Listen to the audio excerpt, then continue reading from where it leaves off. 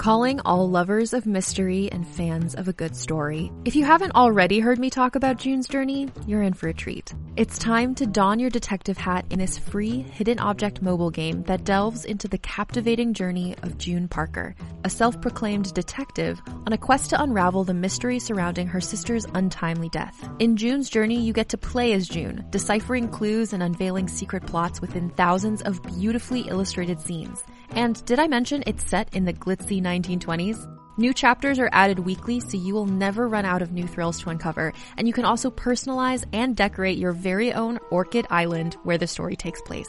How sharp are your detective skills?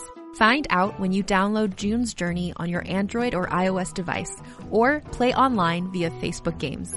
Your detective journey awaits.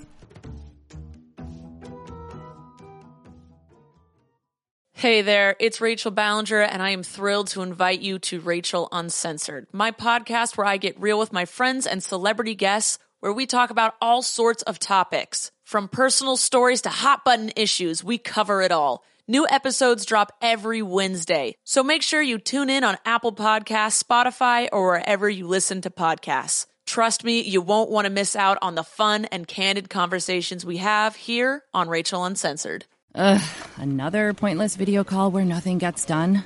I think you're on mute, David. Sorry. What did I miss? IT just approved Miro for the whole company. Miro? That's the... Online whiteboard. For team collaboration. We can make these long video meetings so much shorter with Miro boards. We can share ideas, feedback, and updates on them whenever. Actually see what we're talking about. It's all online. Miro will make our flexible work setup so much easier. With one virtual space for our brainstorms, projects, presentations. Oh, that sounds kind of amazing. So I don't need to wake up for 6 a.m. calls with the London office anymore. Now you're getting it. Don't let time zones get in the way of your team working well together. See why 99% of the Fortune 100 trust Miro to get good work done from anywhere. Get your first 3 boards free at Miro.com. That's MIRO.com. Now through June 29th, you can earn up to 4 times rewards points on your favorite products throughout the store at Safeway. Shop for items like Coca-Cola products, Deer Park Natural Spring Water, Dannon Light and Fit Yogurt, Mott's Original Applesauce, Heinz Ketchup, and McCormick Spices. And earn up to 4 times bonus reward points to use for discounts on gas or groceries. Visit Safeway.com or download the Safeway For You app to earn your reward points today. Offer valid through June 29th. See store for more details.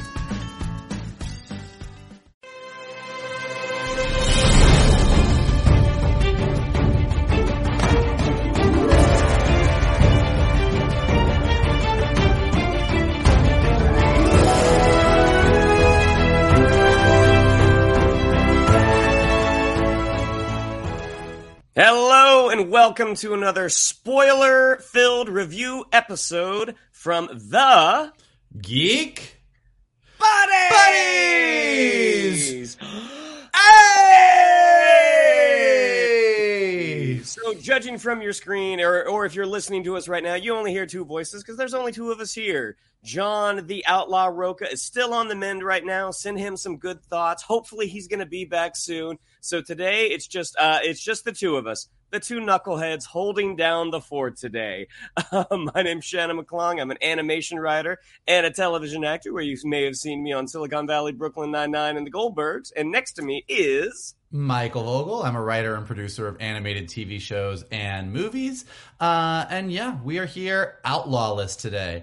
Here to talk to you about what is quickly turning into one of my favorite Marvel TV shows, She-Hulk. But before we get to that, we do want to remind everybody that we are sponsored by our good friends up above me at Carbon Health. For those of you that don't know, Carbon Health delivers a uniquely seamless experience with virtual in-person appointments, primary care, urgent care, mental health care, and they meet you where you are. They aim to make the exceptional expected. Just like us here at the Geek Buddies. They've got 110 locations nationwide, 80 plus locations in California alone. Their services range from COVID testing to urgent care to specialty visits, routine checkouts, and you can check for locations and appointments at carbonhealth.com. Obviously we all know that COVID is still a thing, as evidenced by the fact that Shannon and I are here without John. People are still getting COVID left and right, so definitely still something to keep track of. There's a bunch of other stuff out there. It is a crazy time, y'all. So having someone like Carbon Health on hand, having that doc in your pocket so that you can see what is going on at all times medically, definitely a good way to live your life. And Carbon Health believes that everyone deserves a healthcare provider who is an active partner supporting you in your efforts to feel better and live healthier. Their healthcare teams have the support and resources that you need to be able to focus on and build a relationship with your healthcare provider. So with all that being said, a healthy episode of She-Hulk today, Mr. McClunger. She-Hulk this week. You know what? I agree, dude. I was not as taken with last week's episode, even though like I really do like Tim Roth.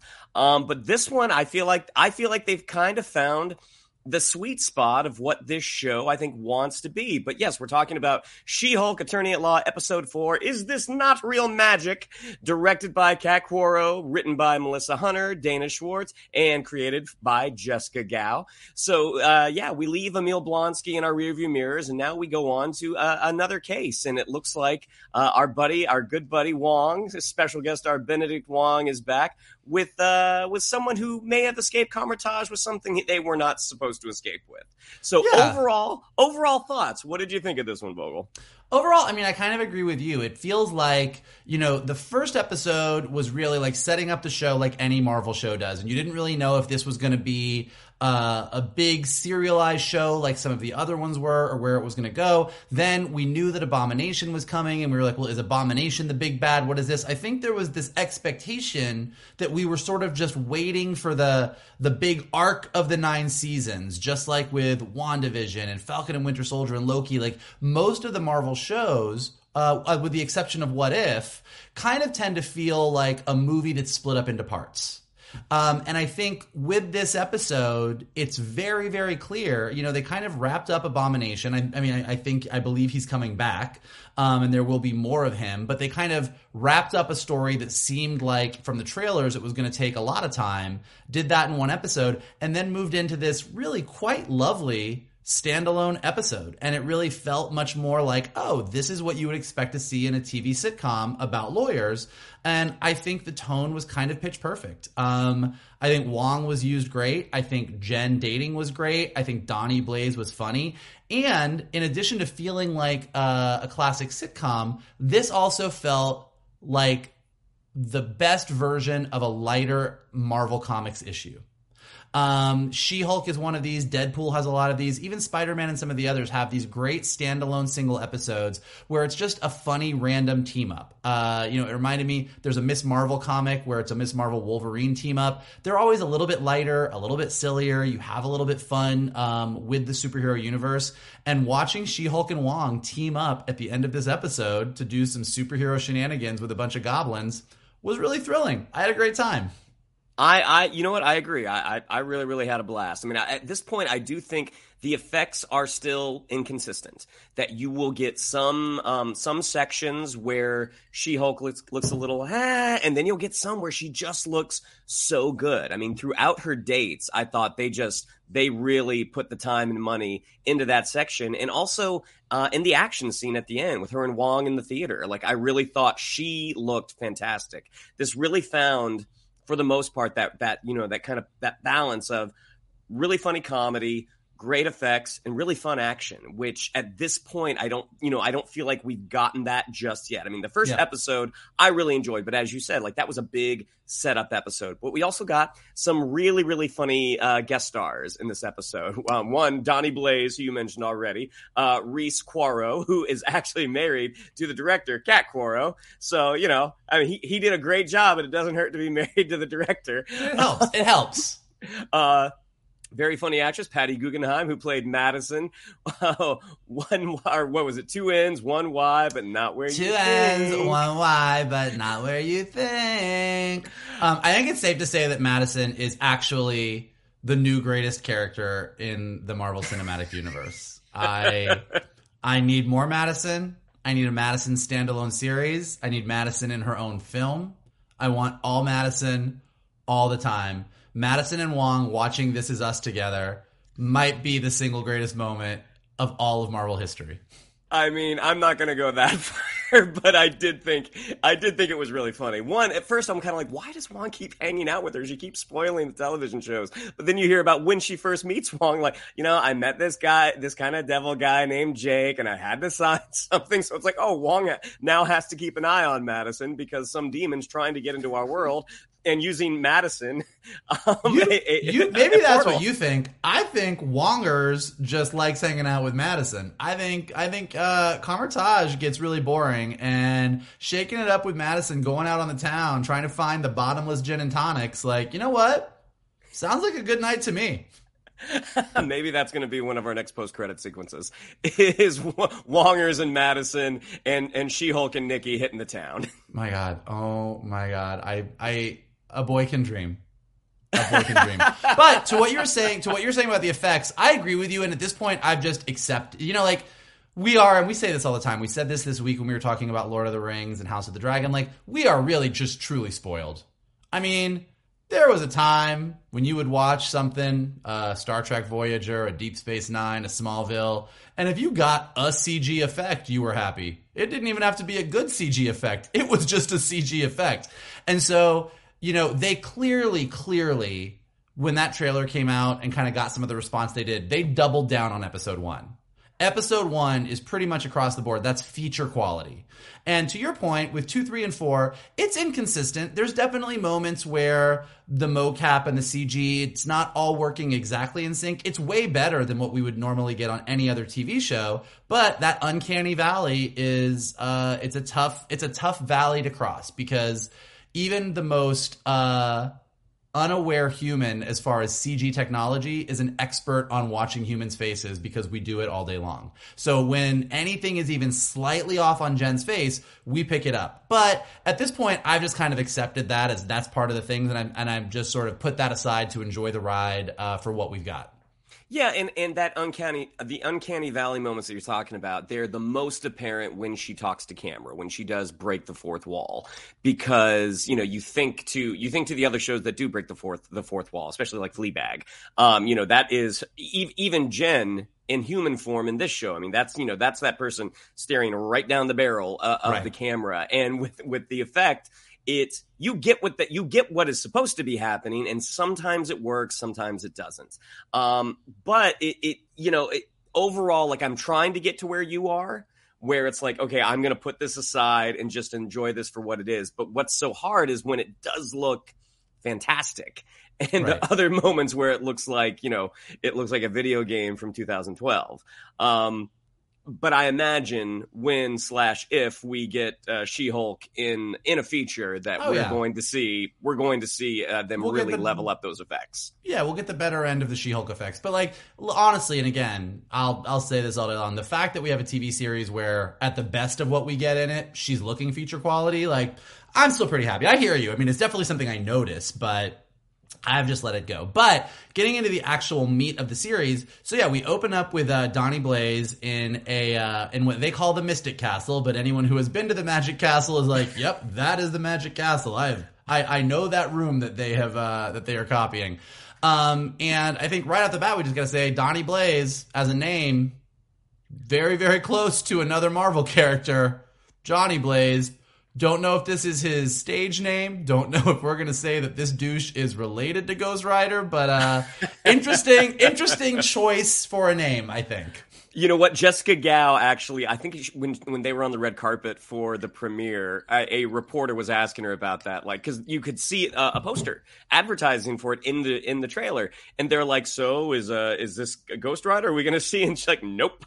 Like, this is a guy with a stage name named Donnie Blaze. Like, that is it. But the fact that they did choose that specific name, it's like, come on, guys. You know what you're doing right now. I mean, look, we've all been down this road. I'm not going to Mephisto myself over an asshole like Donnie Blaze. But yeah, I do think, like, whether that's just a wink and a nudge or whatever it is, I mean, like, Kevin Feige definitely, in some of the interviews of late when he's talking about the more supernatural side of the Marvel Universe, like, he's thrown Ghost Rider in there, and Kevin Feige doesn't just slip up and, like, randomly mention things. So I think we're going to get a Ghost Rider. Do I think he's Donnie Blaze's relation? I don't think so. But yeah, Donnie Blaze doing his act, not going great, decides to whip out that sling ring and brings Miss Madison on stage and ends up knocking her into some goblin dimension. Where she eventually makes it out and shows up in Kamertage while Wong's in the middle of watching The Sopranos and straight up spoils Sopranos. Now, first of all, that's on Wong. Sopranos is pretty old, Wong. I know you've been busy. I know you're the Sorcerer Supreme, but there's definitely a cap on spoilers. That being said, Madison, you fucked up. And then just really quickly kind of getting through what happens, we cut back to Jen. It's the day after she just got attacked at the end of episode 3. Dad shows up. Love a Mark Lynn Baker moment. Ready to set up the cameras, do everything he needs to protect her. But Jen doesn't really need protecting because she's literally a Hulk. Back at the office, we go through Jen's to-do list, which has a treasure trove of ridiculous and silly little Easter eggs in it. She and Nikki are watching her interview from the week before, and Wong shows up and says he has an issue, and that issue is Donnie Blaze. Unfortunately for Wong, Kamertage and sorcerers don't really do NDAs. There are no legal documents, which puts Jen in a little bit of a tough spot. And again, I just want to say, this is where the show really shines. This is what the She-Hulk comic does great. It does a great job of poking holes in the logic of the superhero universe and turning that into story gold. And I think that's really what they did here. So Shannon, with all of that kind of giving the setup for the first chunk of the show, what did you think of all this? I mean, the Mystic Castle setting, again, this is a very LA thing because this is a place that does exist. And yeah, for those of you that don't know, I know we have listeners all over, LA has the Magic Castle. It's right over near Hollywood and Highland. It looks like the Haunted Mansion from Disneyland. And explain what the Magic Castle is. Well, I would if you would let me. And the Magic Castle is actually a club for actual magicians. Magicians all have to audition to be members, and you can only go there by invite. You have to be invited by a member. You have to dress nice. You have to wear a coat. And you go in, you can have dinner there. They have some bars. You can have drinks. But the best part is, everywhere you go, there are rooms where they're doing magic. They are doing close magic. They're doing big magic. They have rooms like the one that Donnie Blaze is in, where it's more like giant stage magic things going on. But it is an absolute blast. I've been, Shannon's been, we've been together a few times. It is, it's truly a fun experience, and it was lovely to see She-Hulk give some love, even if they had to change the name from Magic to Mystic. Well, and for a moment when they started talking about the Mystic Castle, I'm like, oh my gosh, they used this in Arrested Development as well. I'm like, did they use the same name? And in Arrested Development, it's the Gothic Castle. But I had to stop the show and go and check that out. But no, I thought the guy playing Donnie Blaze, Kat Coro's husband, Reese Coro, very, very funny. And then you can see sort of his boss, who has one of the best names in the MCU, Cornelius P. Willows, which I'm like, that is a mwah. That is a straight up Shannon McClung name right there. That is a beautiful name. You see him, oh, come on, do the thing. And you see him take out this sling ring. And it's great. Like watching these shows, I still kind of get into that kind of network mindset. I'm like, what a great opening. What a great cold open before your opening credits start. You see him bring Madison on stage, which right from the beginning, I've been to the Magic Castle. I've seen some of these women. Sometimes I'm like, oh, not you. I don't want to be sitting behind you in the great magic show when you won't shut up. But she was very, very, very funny. And then getting to Jen the next day, I didn't put this together in the last episode, but watching her, and Nikki does mention this later, I'm just like, why is she wearing a man's suit? Oh, that's right, because when she gets bigger, that's the only thing that she can find. Having Mark Lynn Baker show up, not just with security equipment, but a shovel, knowing that if this guy finds the a-holes who attacked his daughter, it doesn't matter that she's a Hulk, he is going to kill them and bury them in an unmarked grave. So that whole back and forth was just great. We mentioned it before, but I love the fact that Mark Lynn Baker is showing up in more stuff again and again and again.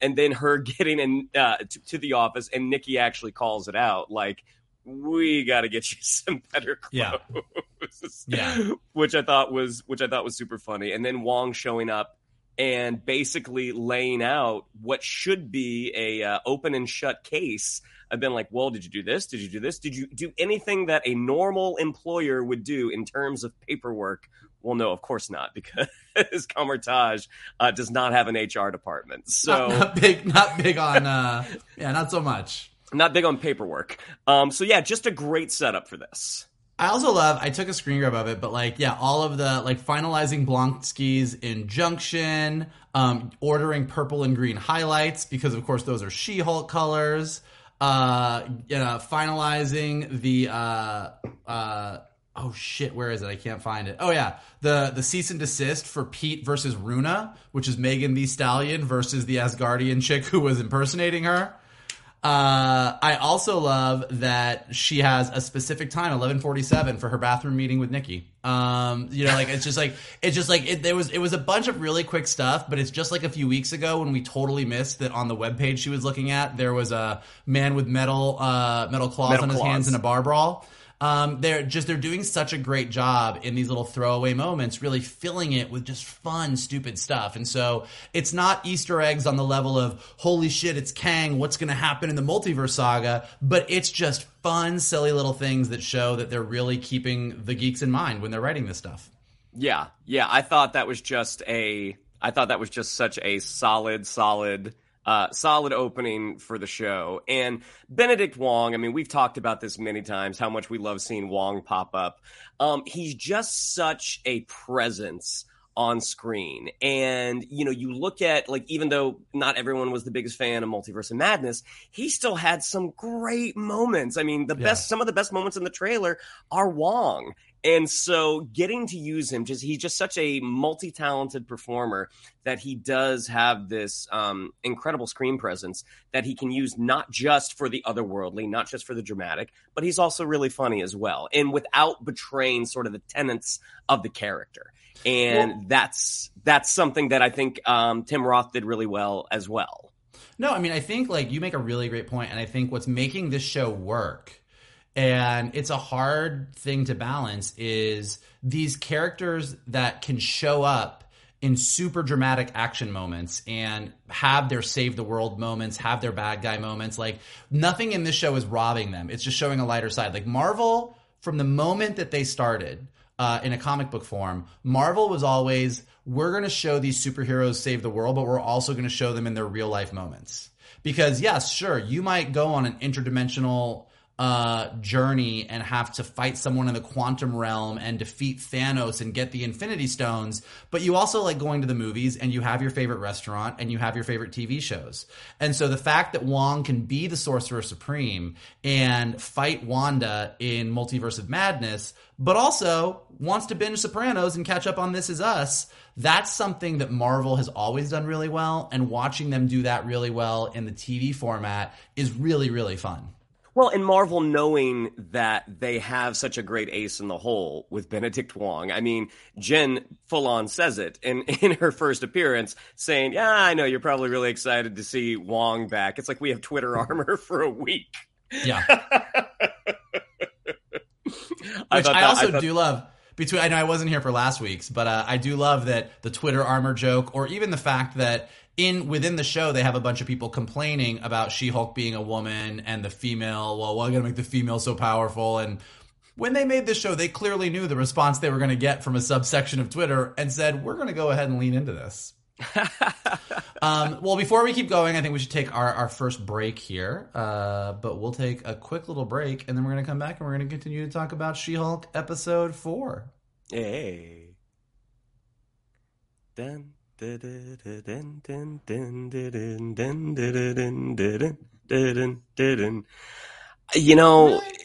Well, that was what originally started this whole thing, was the girl from Ipanema way back, a couple of years ago. And, I didn't know where we were going to do the break, so I didn't have time. All right, I'll give it to you. Well, when we do catch up with Jen, she is with Nikki at the legal bar. And they're working on wrapping up the Blonsky case, but they also decide to work on Jen's Matcher profile. Nikki is horrified that Jen is using her corporate photo as her Matcher profile, which, by the way, you should never do. It's a horrible idea. It's not cute. Nikki also says something really interesting here as she is scrolling through, which is hetero life is grim. And in addition to agreeing with that, it also sets us up to go, what's Nikki's deal? Who's Nikki dating? Which I thought was really an interesting little detail to throw in there. This is where Nikki suggests that Jen does a She-Hulk profile, which Jen is adamantly against, saying that she does not want to do She-Hulk. She wants people to date Jen Walters, and that is what she is going to do. Then we have Wong and Jen going over to the Mystic Castle to face off with Donnie Blaze. It does not go great. Flat out refuses to stop doing it and really kind of realizes that Wong doesn't have a legal leg to stand on. Also, here's Jen's matcher profile and acts like the douchiest guy ever, using magic to be, what did he do? He goes, oh, if you want a hot date. He opens his phone and essentially lights a lighter. Yeah. Following that, we see Jen on possibly one of the worst first dates I've ever seen in my life. More on that in a second, but the slow motion battle for who is going to pay the check, I have not seen since I have gone to lunch with John Roca. That's what I thought of when I watched it. Well, you're gonna hear about that later. Oh yeah, I'm gonna get it for that one. This is what happens when you're not here, Johnny. We tell stories. This is what happens when you get bronchitis. And then we go to court for the Big Donnie Blaze case. It's not going great. The judge doesn't really seem to understand the difference between the two types of magic and doesn't quite understand what it is that Wong has done, which, given that they've all lived through the blip, I find a little bit hard to believe. But okay, I'll give it to that judge. So they decide they have to call in a witness, and who do they call but the MCU's finest, Madison, with two N's and a Y, but it's not where you think. Comes in really excited to see Wongers. Tells him that if he's there for texting while driving, he should just tell them that he was texting the police because they can't do anything about it. Jen informs her that is incorrect, sends her up on the stand, and it does not go great. So, Shannon, how do you feel about dating in the MCU? Well, we're gonna get to that app date in just a second, because we have a couple of anecdotes that we can throw out. But just the introduction, love the fact that Karmitage doesn't always pick the best people, that they're not batting 1,000. That forget Mads Mikkelsen, you've got Donnie Blaze who's stealing shit and being being an a-hole. Again, love the Cornelius P. Willows. When you see that on the glass, I mean, that's one of my goals in life, is to have an office with a glass part with that sort of ornate printing on it. A lot of funny stuff there. The moment where the cease and desist, they make it disappear. It's like it's sticking out of your pocket. No, it's not. I thought that was all. That's the thing, is the show, and this is not an insult, the show is silly. Like, this is a silly show. And I think the more that they actively lean into that, I think the more successful it's going to be. I mean, these characters, some of the characters are just so over the top. I mean, Madison is such a broad character. I mean, I think you pull it back a couple of degrees, you get someone almost real, but this is just over the line. But I think that's by design. The whole matcher profile, when he hears that ding. So I have never heard what it sounds like when you get a match, when you get a message, because I always keep my phone on vibrate. I've never used the ringer on my phone. So, but I have seen that happen where people get those notifications, and if you're in a room with more than one person, you see everyone kind of looking around like, all right, who's on Tinder, who's on Bumble right now, who's on Hinge? No, it's the gay grinder horror story. It's when you're it's when you don't have your phone on silent, and Grindr has a very specific sort of droop. And when you're in a room and you're in a conference with maybe other animation executives, just for example, and all of a sudden someone else in the room just goes droop, and you're like, where's the homosexual? I heard the noise. The gay mating call. The gay mating. But we get to this date, and, you know, details are always the most appreciated part of any good piece of, you know, film or television, because as we open on this guy just, you know, rambling, who is an LA actor named Ryan Powers, who's very funny, you notice that he has 3 beer bottles in front of him, and Jen is still working on her 1 glass of wine. So when I was app dating a few years ago, before I met my wife, there was a young lady that I had met at one of my local establishments, which, you know, Vogel knows this story, so I will truncate it as much as I can. But I order a beer. She orders a Chardonnay. She plows through the Chardonnay. And I'm kind of like, okay, maybe she's a little nervous. You know, that's fine. She orders a second, plows through that one. And I'm kind of like, I'm still working on my first beer. I'm like, I don't want to get drunk in front of this person. I don't know. And then she says, should we order some food? And I'm like, I'm not that hungry, but if you want to order something, go for it. So she orders a sandwich. She's going through the sandwich. Does not plow through the sandwich. She's eating it. She's eating it like a lady. But then she orders a 3rd glass of Chardonnay, plows through that. Then the check comes. Now, when I was app dating, especially at the beginning, like, I'm not gonna let someone else pay, but the offer really means a lot. And so when I took my wallet out, as I'm reaching for the bill, I'm watching her hands and notice that they do not move a centimeter. My favorite part about this story is that you are the Jen Walters.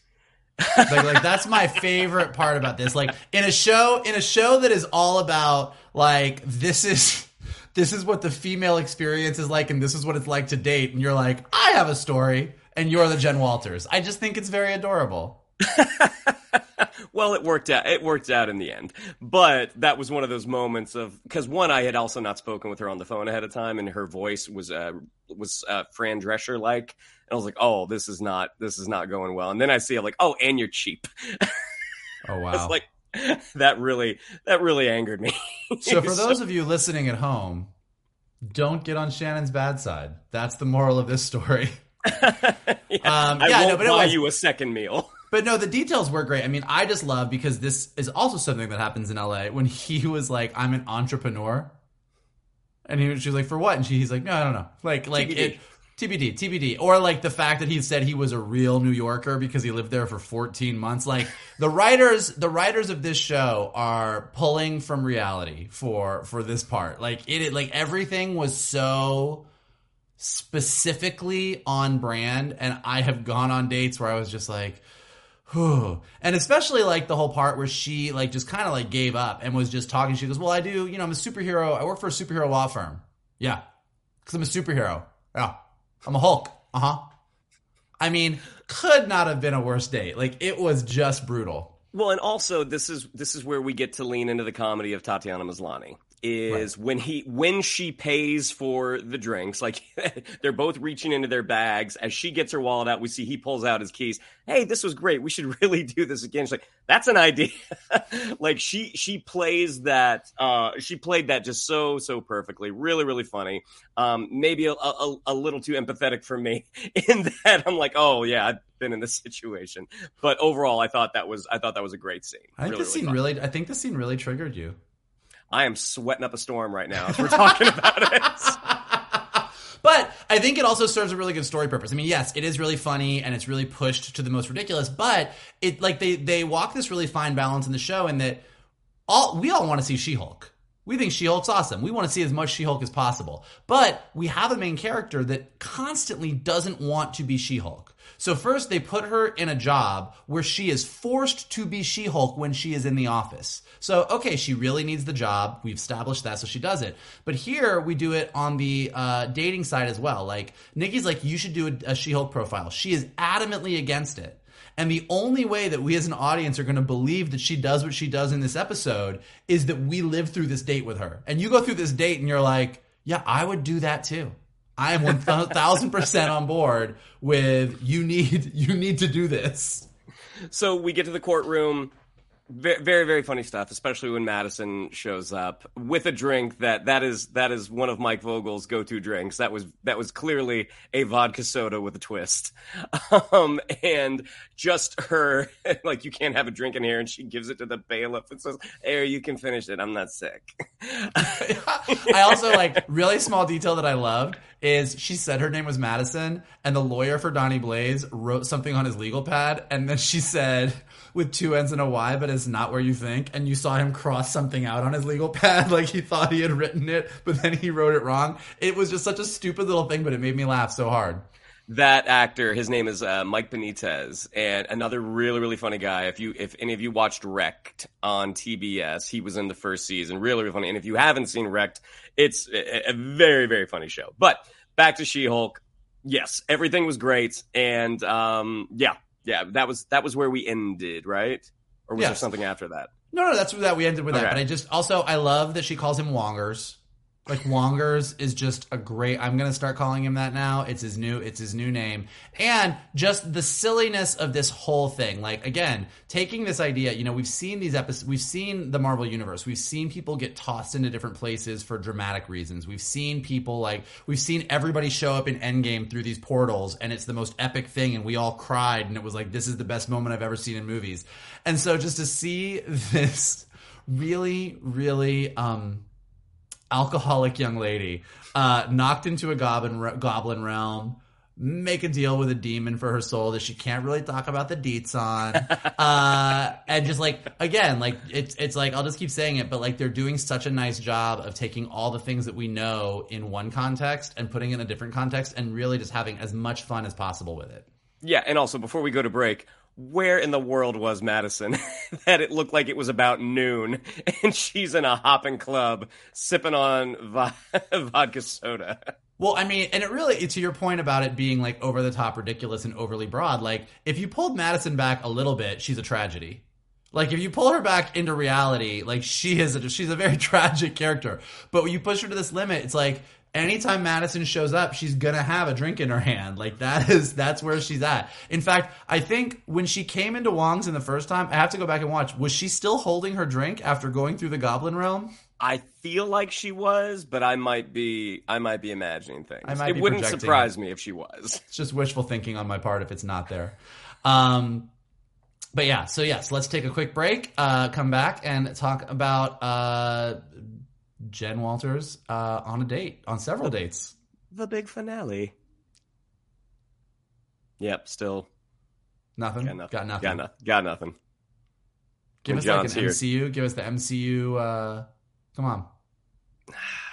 No. You know what came to mind was the animated Justice League theme. I don't know why that's what popped into my head. Seemed horribly off-brand. That would not have been appropriate. Not appropriate. All right, coming back to She-Hulk after Shannon's complete fail on the musical break. So Jen is back home. I'll tell you. There it is. There it is. Shannon with the hot finger. By the way, I love in our comments on our weekly episode how much you all enjoy Shannon making himself laugh. You all enjoy Shannon making himself laugh almost as much as Shannon enjoys making himself laugh. It's a close race. Look at you. I know. Do we need to take another break? You good? No, I'm good. I'll recover. All right, so Jen, much less happy than Shannon McClung on a Friday night, decides to go for it and make a She-Hulk profile, and lo and behold, it works wonders, and she is killing it at the match game. Gets a bunch of matches, and we see her, she does let us know in the fourth wall break that she's not proud of it, and she goes out on a series of dates that also all clearly pulled from reality for the most part. We've got the dude who yells at his waiter. We've got the weird dude who talks about being a producer in the movie that he's writing. We've got the super creepy superhero guy who's obsessed with her and wants to know if vibranium will break her skin and really wishes he had some so that he could try it out, which really was the creepiest part of the dating sequence. And then she meets seemingly the perfect guy. He is hot. He is sexy. He's a pediatrician. This is a win down the board. He's super sensitive. He listens to her. He wants to hear about her story. He says, I understand that must be really rough for you. I'm really listening to you right now. And then he wants French fries. Like, honestly, at this point, I was like, this could be the season finale and they could get married and I would be good. Meanwhile, at the Mystic Castle, Donnie Blaze, trying to double down on his act, really fucks up and makes an egg hatch that a goblin, demon, rat, mogwai comes out of. What do we call that? Tries to get rid of it, doesn't go great, and ends up infesting the Mystic Castle with a bunch of rat, goblin, demon babies. Goes to Wong. I need your help. Wong is like, I'm doing this for the universe. I'm not doing it for you. Call my lawyer. Lawyer doesn't answer because lawyer is hooking up hard with super hottie McPediatrician. Wong interrupts the hookup and drags Jen to the Mystic Castle, and we really get the first She-Hulk team up. I mean, the only real major action we've seen in the series up to this point is her and her cousin beating the shit out of each other on the island and destroying Bruce's bar, and then we see her knock Titania out, but we haven't really gotten a big moment, and this is a full superhero team up. Jen's like, what do you want me to do? And Wong is like, I want you to be a Hulk. And she is. These things aren't going to hurt her. She's a Hulk. And so watching her sort of whip those things at Wong as he's whipping the portal around to try and get them in there, like, it was silly and it was stupid and I loved it. It was super, super cute. Shows up back home after her Marvel superhero team up. Little bit of goblin goop on her face, little bit of goblin ear in her hair, but that dude didn't seem to care, and she carried him to bed, and this is amazing. Everything looks good. Super awesome night of superhero sex. Next morning, squeeze a bunch of oranges. Dude comes out, not excited to see Jen Walters. He was there for She-Hulk, doesn't really know. It's a super awkward morning after. We've all been there. It was not cute. I felt real for her. And then she gets served, and it looks like superhero influencer Titania has trademarked the She-Hulk name. So that's going to be really interesting. And then, as Jen says, kind of bummer way to end an episode, but I bet we got a super fun tag, and she's not lying because who is back one more time? Madison and Wongers watching a little This Is Us. I can relate. Talking drinks. And watching Madison go through every possible drink. Have you had tequila sunrise? Have you had blue curacao? What is it? It's blue. Have you had this? Have you had this? Have you had this? And then getting really excited about yak milk. It was honestly, it might beat the Captain America fucks tag for me. It's that good. So Shannon, how do you feel? What are your thoughts here? I think thus far, out of our 4 episodes, this was the strongest third act, if you will. I think the moment that she calls Nikki and is like, hey, I'm going to need you to do this thing tomorrow. And she goes, tomorrow is Saturday, right? And then she looks at her phone to find out that there are no matches. Like, why would that be a notification? That was the first thing I thought. I'm like, why would that be a notification? And then to have her say it, I'm like, oh, bravo, writers. That was smart. And then also, if you looked at her phone, the screensaver is Captain America's ass. Oh, yeah. No, it's been that since episode 2 we saw it as well. That was my first time watching. I'm like, what was that? And I had to look. I'm like, oh, it's Chris Evans' butt. Yep. So then the moment, she Hulks out, she makes the She-Hulk profile. She watches all these matches. And then going through the guys, it's the same caliber of guy as she got when she was still Jen Walters. Like, you've got the one guy, the first guy, I believe he's a wrestler. I believe he's from the WWE, but you get him yelling. You get the douchey filmmaker talking about his opus. And then we get to the third guy, who is an actor named John Bass, who that dude's coming back. That guy might be the boss that the Wrecking Crew was talking about the week before, because he was talking about enough sciencey stuff, referring to her as a specimen. That's my guess, is that he's coming back in some capacity, because also in the closing credits, he's listed right up there next to, Ginger Gonzaga. So it's like, okay, so you're coming back, and you're a well-known enough dude that you could be one of our minor bads.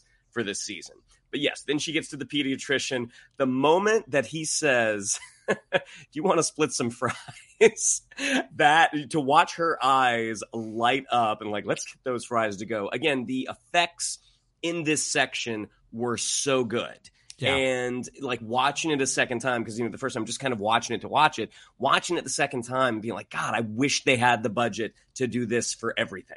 Because this section is so, so good. We cut over to the Mystic Castle. We see Donnie Blaze going back to the well because the new Madison is like, I've seen this before. And then watching all hell break loose. And we get to Wong hugging a pillow, like a body pillow, as he watches This Is Us. And I will tell you, watching him hug that body pillow while he watched it was the most real thing, because that is basically my position watching every episode of This Is Us. Great moment of Wong jumping into action here. I think it's funny that, the Kamar-Taj that we see from the Doctor Strange movies and the Kamar-Taj from She-Hulk, a little different. but still works. But then you haven't seen every room. You don't know. It's fine. It's close enough. Sure. Sure. Sam Raimi didn't want to show you Wong's TV room. Sure, that we know they get Wi-Fi. Chiwetel Ejiofor said that in the first movie. Shambhala, that's the password. We all know the password. That's a smart TV. But watching that action scene start, we get to see, kick-ass Wong from the movies, and then watching Jen and this guy like having that moment on the couch, which again, having been an app dater, being like, oh yeah, I remember this. I remember when it's going well, and being like, all right, well, I'm on the couch. What's going to happen from here? And then, the phone buzzing, watching the portal open, and then Wong asking, why aren't you answering your phone? And then as she joins him, he's like, I feel like I'm your dad right now. That's just so much fun. And then watching the two of them work together. I mean, one, the moment that she steps on the demon goblin and you see the splat, but that it doesn't die, I immediately thought of the creatures from Shang-Chi, even though it's a different way of not dying. But then watching them team up, defeat the goblins, who then start to morph into more of like kind of like a demon dog from Ghostbusters. That was just a blast. And again, the effects look so good. And like watching She-Hulk throw these things, leap up in the air. It's like, this is so much fun. And then as she confronts Donnie Blaze and Cornelius P. Willow's line of like, hello, my lady. I thought that was delivered so perfectly. And then, she returns back to the date. She picks him up. The next day we see it's so funny what they did, because I feel like there were some comments, not in a, I mean, maybe in like a sexist, misogynistic way, but about the look of Tatiana Maslany is like, oh, she's very plain Jane. And it's like, well, that's what you need for her to become She-Hulk. Like, you need that difference. And watching even hot pediatricians can be assholes, because the moment that he comes down the stairs, we know that look. Yeah. Men have that look. Women have that look too. Of, yeah, I got to get out of here. And, he excuses himself. Our hearts go out for Jen in that moment, because we're really at this point, if you're enjoying the show, you're really on this journey with her. And then they close with a great comic scene of that process server. The moment where she says, I recognize a process server. And then they have that kind of back and forth. Like, oh, is that how you do it, Your Honor? And she shuts the door. I was like, again, that is solid sitcom writing. And then, we get to our tag with Madison and Wongers. And the fact that she's in a big hoodie. It's the hoodie that does it. I was watching it again. I swear to God. And I was like, it's the hoodie. It's that moment where you've like been up all night with your friend and you're like, do you have any yak milk? Because I really want to taste that yak milk right now. Like, and then when she was like, what's your favorite drink? And he was like, gin and tonic. And she's like, Wongers. It's the juxtaposition of super glammed up for the club, and then we see we see the 4 a.m. look. I mean, had she been in one of those kind of giant onesies that you all take to Burning Man with like the unicorn or the dragon. First of all, don't say it dismissively. Everybody loves a onesie. I'm not saying it dismissively. I'm using it as a point of reference. There was a tone in there.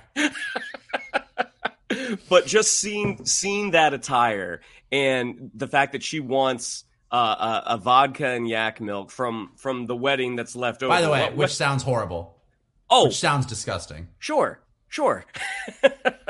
I'm assuming yak milk is going to be like goat milk, but also not something that's on the menu for me. But just a solid, that was just a solid episode. Again, they just found that sweet spot, that really, really great balance. But to know that Titania is suing her because Titania went and trademarked She-Hulk first, that was just really, really smart, really, really fun. And yeah, I'm really not really. Oh, sorry. Go ahead. No. Go ahead. What do you say? I was just saying we haven't really talked about like the courtroom sketch credits, which are the courtroom sketch credits are so much fun. I mean, like they've all the Marvel shows had like their vibe with the credits. I thought Miss Marvel was probably one of my favorite end credits thus far. I thought they did such a great job. There was so much energy to them. But She-Hulk is really giving it a run for its money because the design style of the courtroom credits is so great. And the fact that each week sort of has its own little thing, like its own, like was Donnie Blaze in the mirror dimension in one of the shots? Like, so there's just a lot of things in there that are just, it's really fun Easter eggs before you get, also just credit to them. Like, I'm just thrilled that every single episode has a tag. Yes. With WandaVision, with Falcon, like they usually saved the post-credit sequence for like the last episode or the second to last episode, like to really kind of get you to the end of the story because the whole thing was treated as more of like a movie that was split up into parts. Whereas with the She-Hulk, because it is sort of sitcom and we have these like cases of the week, we have these things that kind of wrap up, it allows you to sort of have those moments. And I just love that we have one every single week. Yeah, I mean, I don't think I remembered to bring it up last week, but Emil Blonsky on a bus leaving his 7 soulmates as he's kind of waving goodbye as they're in tears. I mean, that's so funny. And then like we see Madison signing the contract with Jake. It's so creative, and it's using what's on the table. Like, absolutely, it would be a courtroom sketch artist credit sequence. Like, that's so smart. And the fact that they are able to get a bunch of little joke tags in there, awesome. Yeah. So, all right, question as we wrap up for you. First of all, where is She-Hulk landing in your Marvel Disney Plus TV thing ratings at the moment? And 2, where do you think we're going? Because there clearly is like a bigger arc to this. We've had the guys show up that tried to get her. Backing up. Bruce Banner made a big enough issue about her blood and destroying it that we know that that's important. We then have that wrecking crew show up and try and like puncture her to get her blood. To your point, which is a really good call, her one date refers to her as a specimen. So it does seem to be that as a direction that we're going. But Titania's coming back, clearly really excited to where she goes. If you watch the coming attraction mid-season trailer that they released on YouTube, went big on Charlie Cox. Very, very exciting. As we said from the very beginning, like I've been waiting. I want to see Jen Walters and Matt Murdock in a courtroom together so badly. I can't even deal with it. So where do you think things are going? I mean, my guess is that, as you said, Abomination is coming back in some form. Whether that's going to be sort of like the big WandaVision finale, or if it's going to be, because we are sort of establishing a little bit of an arc, even though the show is very episodic. There's enough happening with her blood and with Titania. Ultimately, I think like Titania is one of our bads. Is she our big bad? I kind of doubt it. I think it's going to be John Bass. I think it's the guy who actually wants to get the blood, because someone who wants to beat you up is not as dangerous as someone who wants to take your powers. Yeah. To me, at least. So that's kind of my thought, is John Bass is coming back. Titania is coming back.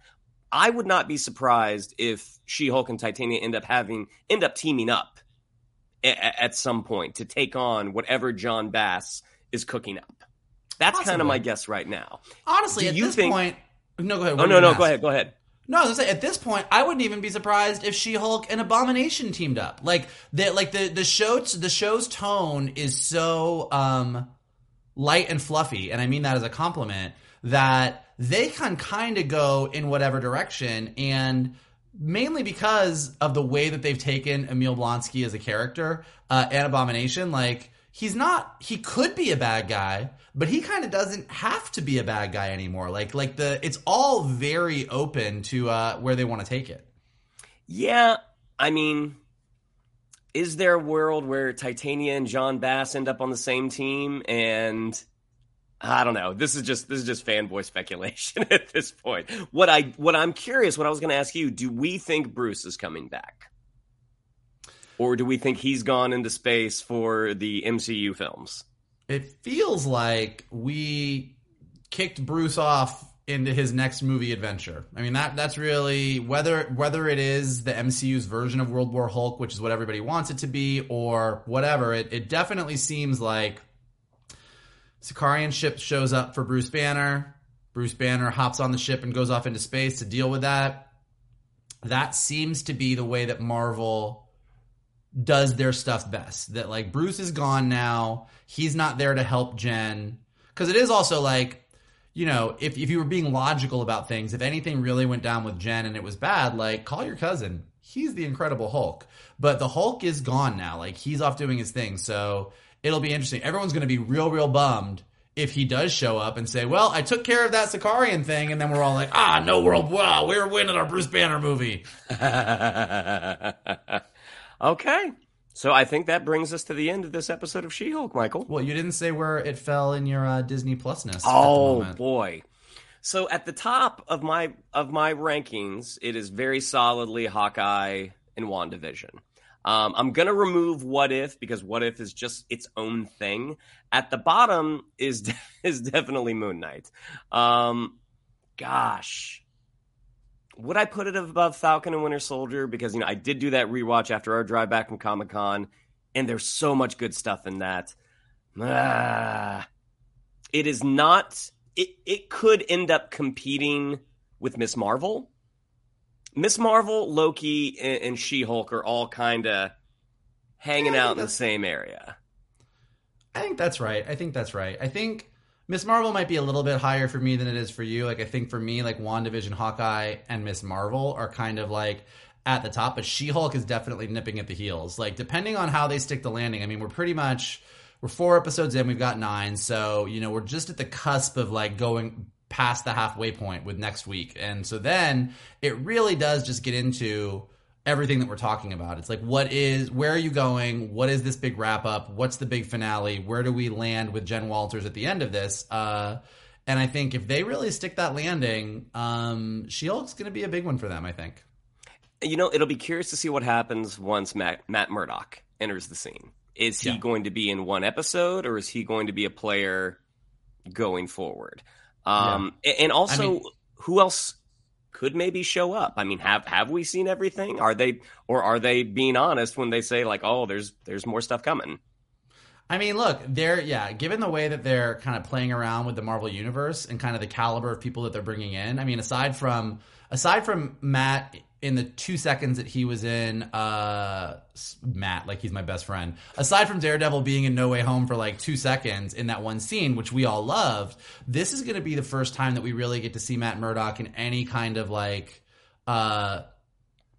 major way. And it's the first time that we're going to see actual Daredevil in the MCU, and he's in his yellow costume. So they're really they're bringing the guns out for this. They're using She-Hulk to bring Daredevil into the MCU in a big way, and that they've already revealed. We know it's coming. So I wouldn't be surprised if they were holding out a couple big cameos maybe for the end of the season. It'll be interesting to see. They're actually... in the to-do list that Jen had, this was not me. I think it was Screen Crush that kind of postulated this. But Jen was also working on a privacy, a case about privacy, or setting up some precedent, checking precedent on privacy. And just with the fact that Kamala Khan has basically been all but confirmed to be a mutant, and we know that mutants are slowly going to make their way into the MCU in some way. And we know that the government likes to put mutants on registries and have them register and know who's a mutant, who's not. Wouldn't it be great if mutants had a lawyer who could represent them and fight for privacy? So I do think Jen Walters has a very, very bright future in the MCU, both as a lawyer and a superhero. So I'm excited to see where it goes. As am I. This episode got me excited for next week's.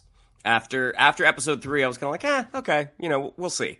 But this episode, again, really, they did a great job with this one and has gotten me excited for the rest of the season now, especially because Daredevil's coming in. Yep, absolutely. All right, well, that is our She-Hulk spoiler review. I hope you enjoyed hearing just from me and Shannon, and we didn't have Johnny Roca here. I am curious to know what he thought about this episode, and hopefully he'll be back with us next week so that we can all duke it out on episode 5. But thank you guys for joining us this week. And, of course, thank you to Carbon Health for all that they do for us. And you guys should thank Carbon Health for all that they can do for you. Shannon, what do we have to tell them? Yeah, if you'd like to follow us on social media, on Twitter, it's at @geek_buddies, on Instagram at @the_geek_buddies. If you'd like to follow me on social media, on Twitter, it's at Shannon_McClung, on Instagram at Shannon the Geek Buddy. If you would like to follow Mr. Vogel, there we go, got the point right. It is at MKToon. If you would like to follow Mr. Roca, it is at The Roca Says. Yeah, and if you guys enjoyed this, and particularly if you enjoy when all three of us are together, here are some things that you guys can do for us. Definitely hit that like button below. Subscribe to Johnny's Outlaw Nation page. Just give him a little gift while he's recovering. Wouldn't he love to go see those subscriptions just go through the roof? So just go over there, subscribe, help a brother feel better. Leave your comments below. What did you think about this? Are me and Shannon way off base? Are you guys not loving She-Hulk? Do you think that there's big issues that we're not seeing? Do you agree with us? Do you want to see what's coming next? Who are you excited about? Who might be coming in as cameos? Let us know your thoughts below. We love to see what you guys think. If you're listening to us on any podcast, anywhere podcasts are downloaded, sold, and distributed, go ahead and leave some stars and some comments there so that we go up in the rankings. And as always, the best thing that you guys can do is retweet this video, post it on your socials, send it to your friends, and tell them to hang out with your buddies, the Geek Buddies. So that is it for this week's spoiler-filled review episode of the Geek Buddies. We're going to be back next week. And, keep your fingers crossed that Johnny Roca will be back as well. So that is it. We will see you next time on the Geek Buddies! Hey!